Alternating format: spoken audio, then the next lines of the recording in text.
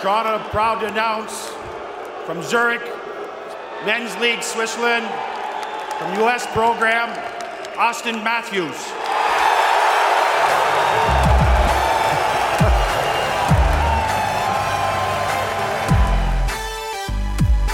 Horton is strong as a bull, as everybody knows. Matt Sundin wins the game with 500 in this terrific career. Boyle back in the goal shot, scores! Scores! Are you kidding me? Kapanen slaps it home. What a brilliant pass from Brian Boyle, and the Leafs win it in overtime. This guy's such an idiot here. Okay, hello everyone. How are you doing? Welcome to day 894 of the severe isolation of COVID, which, I mean, it's basically like this is normal life. We're gonna have to actually start counting when we go back to the other world, whatever that is, if that actually is normal. Who knows? But anyway, there's some interesting stuff to talk about today. There's been discussions of neutral sites around the NHL for hosting hockey and all that. And what's kind of funny is I didn't actually read anything about that before I had suggested it, and then I saw it being suggested and I felt super smart, so maybe it was out there and I didn't see it. But anyway, don't take this away from me. I'm going to talk a little bit about the possible May 1st training center thing, which came out of nowhere to me, and the draft being before June, or draft in June before the season finishes, which again, like, what the are they thinking? But yeah, anyway. Oh, and just a little bit of thoughts around Seattle and some general news. I think I'll just do the general news first because it's not much. There's just a few contracts that were signed. The most notable one was Elvis Merzlikins gets signed to a 2-year deal with an average value of $4 million, and I was actually super surprised it was that high. Like, he has had a decent year. He's part of the reason Columbus has actually managed to stay in it, and like part of the reason it's so funny that Bobrovsky's gone. He signed for $4 million, but he doesn't have the largest track record, and to me it felt like a bit much. Like, isn't it normal for it to be like around $2 million or so for a goalie in that position? Let me just pull up his stats here so I can talk about them a little bit more. Here we go. Man, he played a lot in the minor leagues. Okay. Okay, so he's played one season in the NHL. He's got a 2.35 goals against and a .923 save percentage. I mean, it's really good. 33 games, that's not bad, but that's one season. How many goalies have we seen do something like this for 30 to 40 games, or like a rookie come in the last half of his season because of injuries or whatever, and they just kill it, and then they come back the next season and you're wondering what happened to that player? The classic example for me, I think this is just because it's something that happened when I was younger, and it's the first example I saw of this was Patrick Lalime, because he came in for, I think it was Tom Barrasso and another goalie on Pittsburgh, and so Lalime came in as this rookie, and it was in that period that I think Pittsburgh won something like, what was it? It was like 17 games in a row without a loss. Some stupid streak when he came in, and Lalime was a big part of it. And in my mind as a kid, I was like, oh, this guy's going to be elite. He's like one of the next best goalies in the league. And then all of a sudden the next few years, he was just averaging crap. And I don't think he really had much of a good career after that at all. Like, it was really weird. And to me, that was just a good lesson of you got to be careful with goalies and people who come hot in a short period of time. And that's just how I feel about Merzlikins, you know. I'm not saying he's going to be terrible or I know anything special about him, but to give him $4 million right off the bat seems a bit high. The one thing I was thinking is maybe, let me just see his age real quick. Okay, he's 26, so maybe because he waited so long to get in because Bobrovsky was in, or it took him so long to get ready or whatever, and Columbus has the cap space, so they're not super worried about it. It's not that big a deal. And maybe they were thinking, well, we'll give him a friendly contract now. We'll pay him more than we probably should, but that's to show faith in him. and then, by the time he's done, he'll be 28, and he could be our number one starter. And part of the negotiations could be, look, we'll now give you a long-term contract, but we want something a bit more team-friendly now, instead of overpaying you and something like 6 or whatever for 5-6 years. If he has 2 really good years after this, that could look like a bargain, and it might actually look like a smart contract. And just a little side note, I feel like Columbus is one of the best managed teams in the league. I really do. Like, I understand they traded everything that last year, and I did talk pretty badly about that. But to be fair, like, if you looked at the team they still have, the coaching, Jarmo Kekalainen was right. They had enough in there to not completely fall off the map, and at least be decently competitive. And if they hadn't had all those injuries this year, they might have done even better. So, that's definitely one of the things where I was frustrated and vented a negative opinion about them, that they proved me wrong, and good for them. But anyway, moving on to the other crap. Or stuff, as I should say. It's not crap. So the NHL has admitted that they discussed the whole neutral site thing, where they would have like one neutral site for each division, and all the teams would go there, and they would just play out a series of games to finish off the season.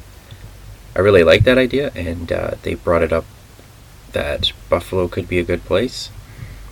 Edmonton was suggested, which was something I was thinking of, just because Alberta's isolated. They have good COVID numbers. They did say California, because obviously a lot of teams are down there. I don't know about that, but Arizona was a super interesting idea, because again, I think the rink is fairly isolated from the main city, and so if you could set up some place for all the players to be, it's obviously safe, and like you keep it clean and everything, and it's got certain procedures set in mind, like that could be a really good idea. And Columbus, Buffalo and Columbus, I don't know too much about, but I feel like, if there's places where you could isolate them but still have the right facilities to play a game without fans, that might be the best case scenario. And if it's similar to Edmonton and Arizona, where they can kind of separate things, but they do have the right facilities, like that could be awesome. And I honestly really like that idea. So in May 1st, the NBA has announced, it's been on TSN, so it doesn't seem like it's official yet, but it seems official enough that they're going to allow players to start training together. Now, I don't know if this counts as like pre-camp or something before a new season starts, but this seems like the precursor to it, and I'm really surprised it's that soon.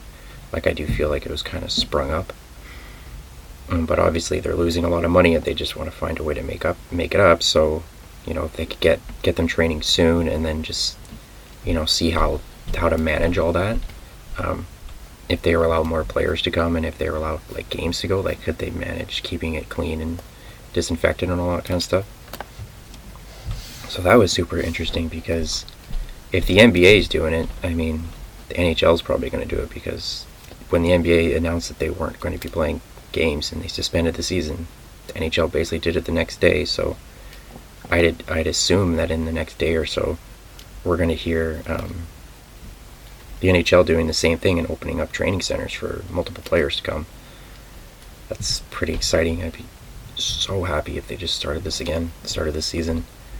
And so that made me think, like, timeline wise, like, okay, if you have training centers open, like, let's put everything in periods of 2 weeks.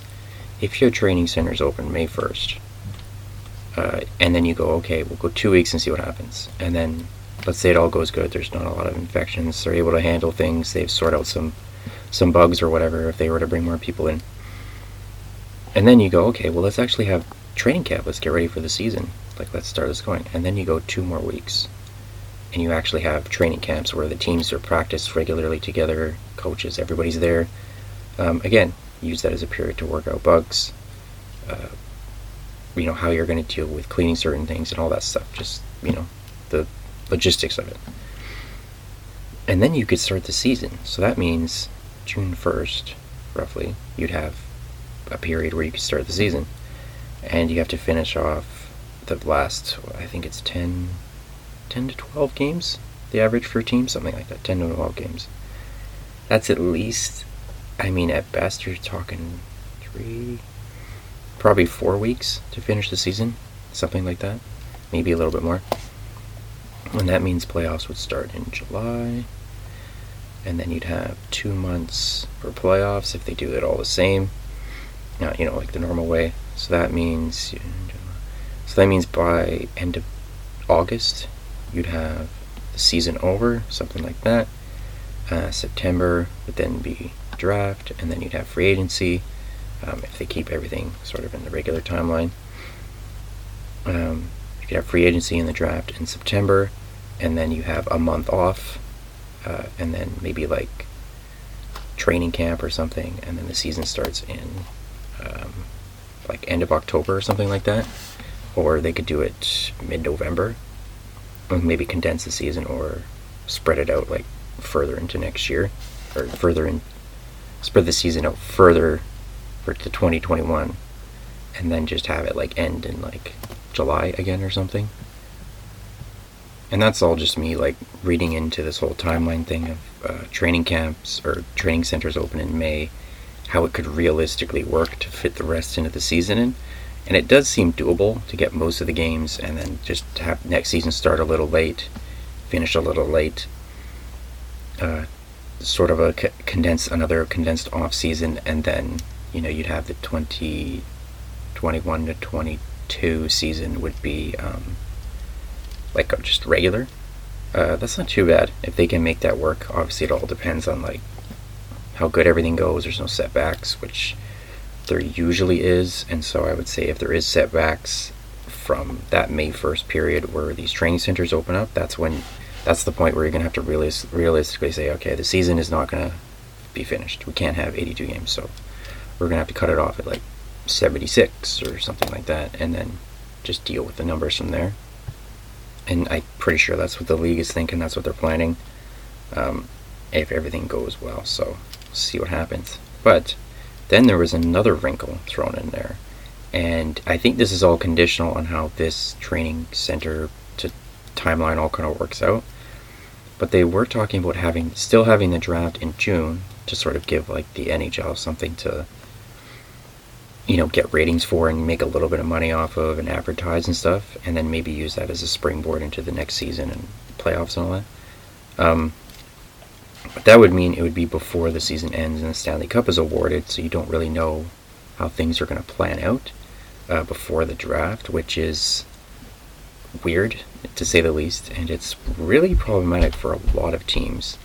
I think I'll get Toronto out of the way first, but the way it's looking is they have a flat cap. They're probably going to have a flat cap next year. So Toronto, to make any kind of change in their defense to improve the team, or even just any improvement in general, they're going to have to get rid of excess contracts and clear some cap space. Now generally you would want the season to be over, so you know how your team's going to play out. You want to know, like, should we be pushing to get better next year? Should we maybe take a step back? Do we have to get rid of certain players to maybe restructure the core of the team? All that kind of stuff. Toronto's most likely just going to try and improve. They're probably going to want either good draft picks or roster players, or players that are super close to being roster players. So, at first it's like, well, maybe the draft it doesn't really affect them because they don't have a lot of picks anyway. And they're probably going to want actual players, so it's not going to matter. It's like, but it's still, if there's other teams that are able to make trades because they have cap space or whatever, there's no way that the team Toronto could get in like a three-way trade where they're, we want this player from you, we'll give this player, but then X team gives you draft picks, or like however they're going to manage it. So it just limits opportunities for certain teams to improve, and I think it hurts mostly teams that have a lot of cap space or are pushing to be contenders or win the next season, because how are they going to really plan on improving their team if they're not 100% sure how this year is going to play out? Like, you don't know who's going to win the Stanley Cup, so you don't know who you don't know who they really want to get rid of, who's going to be important in a playoff run. you're not going to know what teams maybe were able to get deep. You're not even going to know which teams are going to make it. So you're sort of left in the dark going, well, I don't know, I think we'll be fine, but let's try and make trades and improve. And the other thing is, like, even if you wanted to make trades, how is that going to work? Because free agency isn't, or like the season's not over, so technically there's the trade freeze until the season's over since the trade deadline.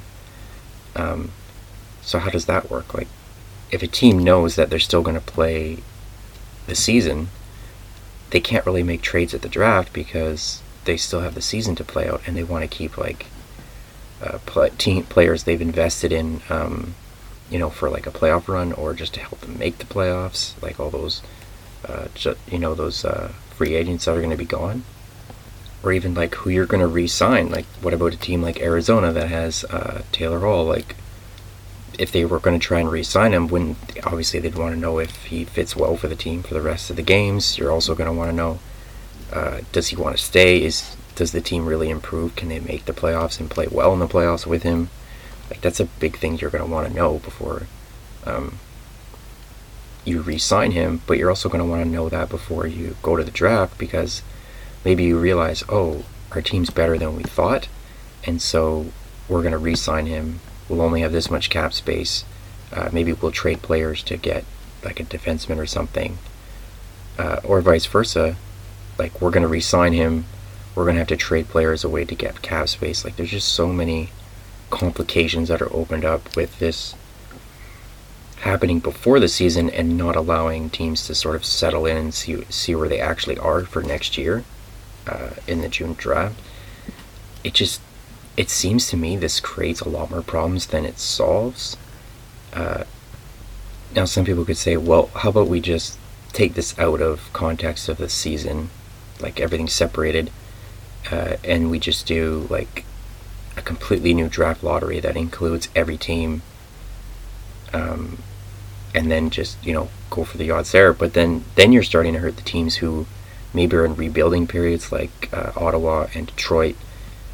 And how are they, like, they're expecting to get a really good draft pick, but now you've just lowered their odds of actually getting a good draft pick if you open the pool too much, if you take away the percentage of them, or sorry, the percentage they should have to possibly get the first overall draft pick, which is like 18% or something for the bottom team. If you turn it to like 15 and then you just spread it amongst the rest of the teams, and everybody else gets a slightly lower chance. Like a team like Detroit that's just had the worst season ever, like, there's a better chance that with the regular format they would actually have a chance to win the first overall pick, which they desperately need to help change their team. And taking away that small chance could actually be like the final thing that pushes them over the edge to win. Like, maybe they would have won with 18, but because you lower it to 15, the balls that decide the numbers go to some other team that ends up winning. And what if that team is a team like St. Louis that just won the cup? Like, how would you even accept that as an option if you were Detroit? Like, something like that happening. Like, in that scenario, I think you'd have to put in protection that basically says, okay, the bottom 10 teams do not have their odds changed. Their odds are the exact same, and then all the teams that would have been through 11 through 16, they just share odds with from 11 all the way to 31st, something like that. So the teams that most likely were either going to make the playoffs or just miss will all have like a fraction of a chance to win. Or you could even condense it further and say, okay, the bottom 10 teams are protected and say their odds don't change, and then the top like 5 to 10 teams are excluded. Like, they're not even allowed to take part in the draft lottery. I mean, that kind of fixes it. Let me pull up the standings and I'll just double. Okay, now that I got the standings open and I can see, honestly, you could probably say that the teams, you could exclude the teams from the draft lottery from like Toronto and up. It's funny, that's like right on the border. I would say exclude Toronto, but the team that's even below them with the same points would be Columbus. And that's just because the division, but like Toronto's at least 3 points ahead of Florida. I mean, maybe you could make an argument, but if you wanted to just say, all right, the top 10 teams are excluded, you'd probably be safe, because the teams below them are like Carolina, Toronto, Columbus, all that. Like there's a possibility that a bunch of them might not even make it. So that it means that you have 21 teams entering in the draft lottery. Then you protect the teams that were like, let's see, bottom 1, 2, 3. If you protect the bottom 5, which would include Detroit, Ottawa, San Jose, LA, and Anaheim, you protect them and say their odds don't change. So if they lose, they lose, and it just pushes them. Like if they weren't going to win anyway, so it was just going to end up being a team above them, no matter what. But then the chance that it's one of the teams above them is just spread between multiple teams, if that makes sense. So you could do something like that, and so you have 21 teams in the draft lottery, and you literally just dole out the draft that way. And then you just tell everyone no trades, we're just doing the draft, and then there'll be like the trading period will be in free agency. I think that might work out a little bit better. But then there's also the complication of teams that have deals. Like if they make the playoffs, then this team gets their draft pick. If they don't, they keep it. Team like Vancouver pops into my head because the JT Miller trade. I mean, there's a simple way to solve that, is you just said, like, let the teams negotiate it, maybe. And so, certain picks, like, maybe it's like how far a team goes in the playoffs and stuff like that. Like, you can push it to next year. Like, there is ways around it, but it does create a lot of problems. So, I'm actually super interested in the idea because it throws like a monkey wrench into the whole like stale NHL system of like how they draft, how they go through the lottery, all that kind of stuff.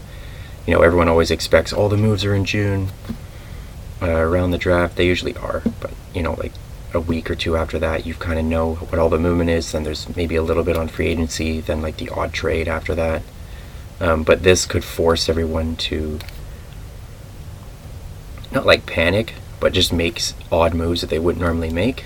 Because if the draft is done independently of any trades being made, well, okay, except like picks for picks or future considerations or something, then you really can condense the period in that teams can make changes into like a shorter period. They can't think about it as much, and if it's all just centered around the free agency, I kind of adjust the decisions they make because they can't say, well, we'll trade you this for a draft pick and future considerations. They have to trade it for like next year's draft, like it's more of like a projection. They can't do it for anything in the current timeline. So that is it's actually really interesting. And I was just wondering, how does this affect Seattle?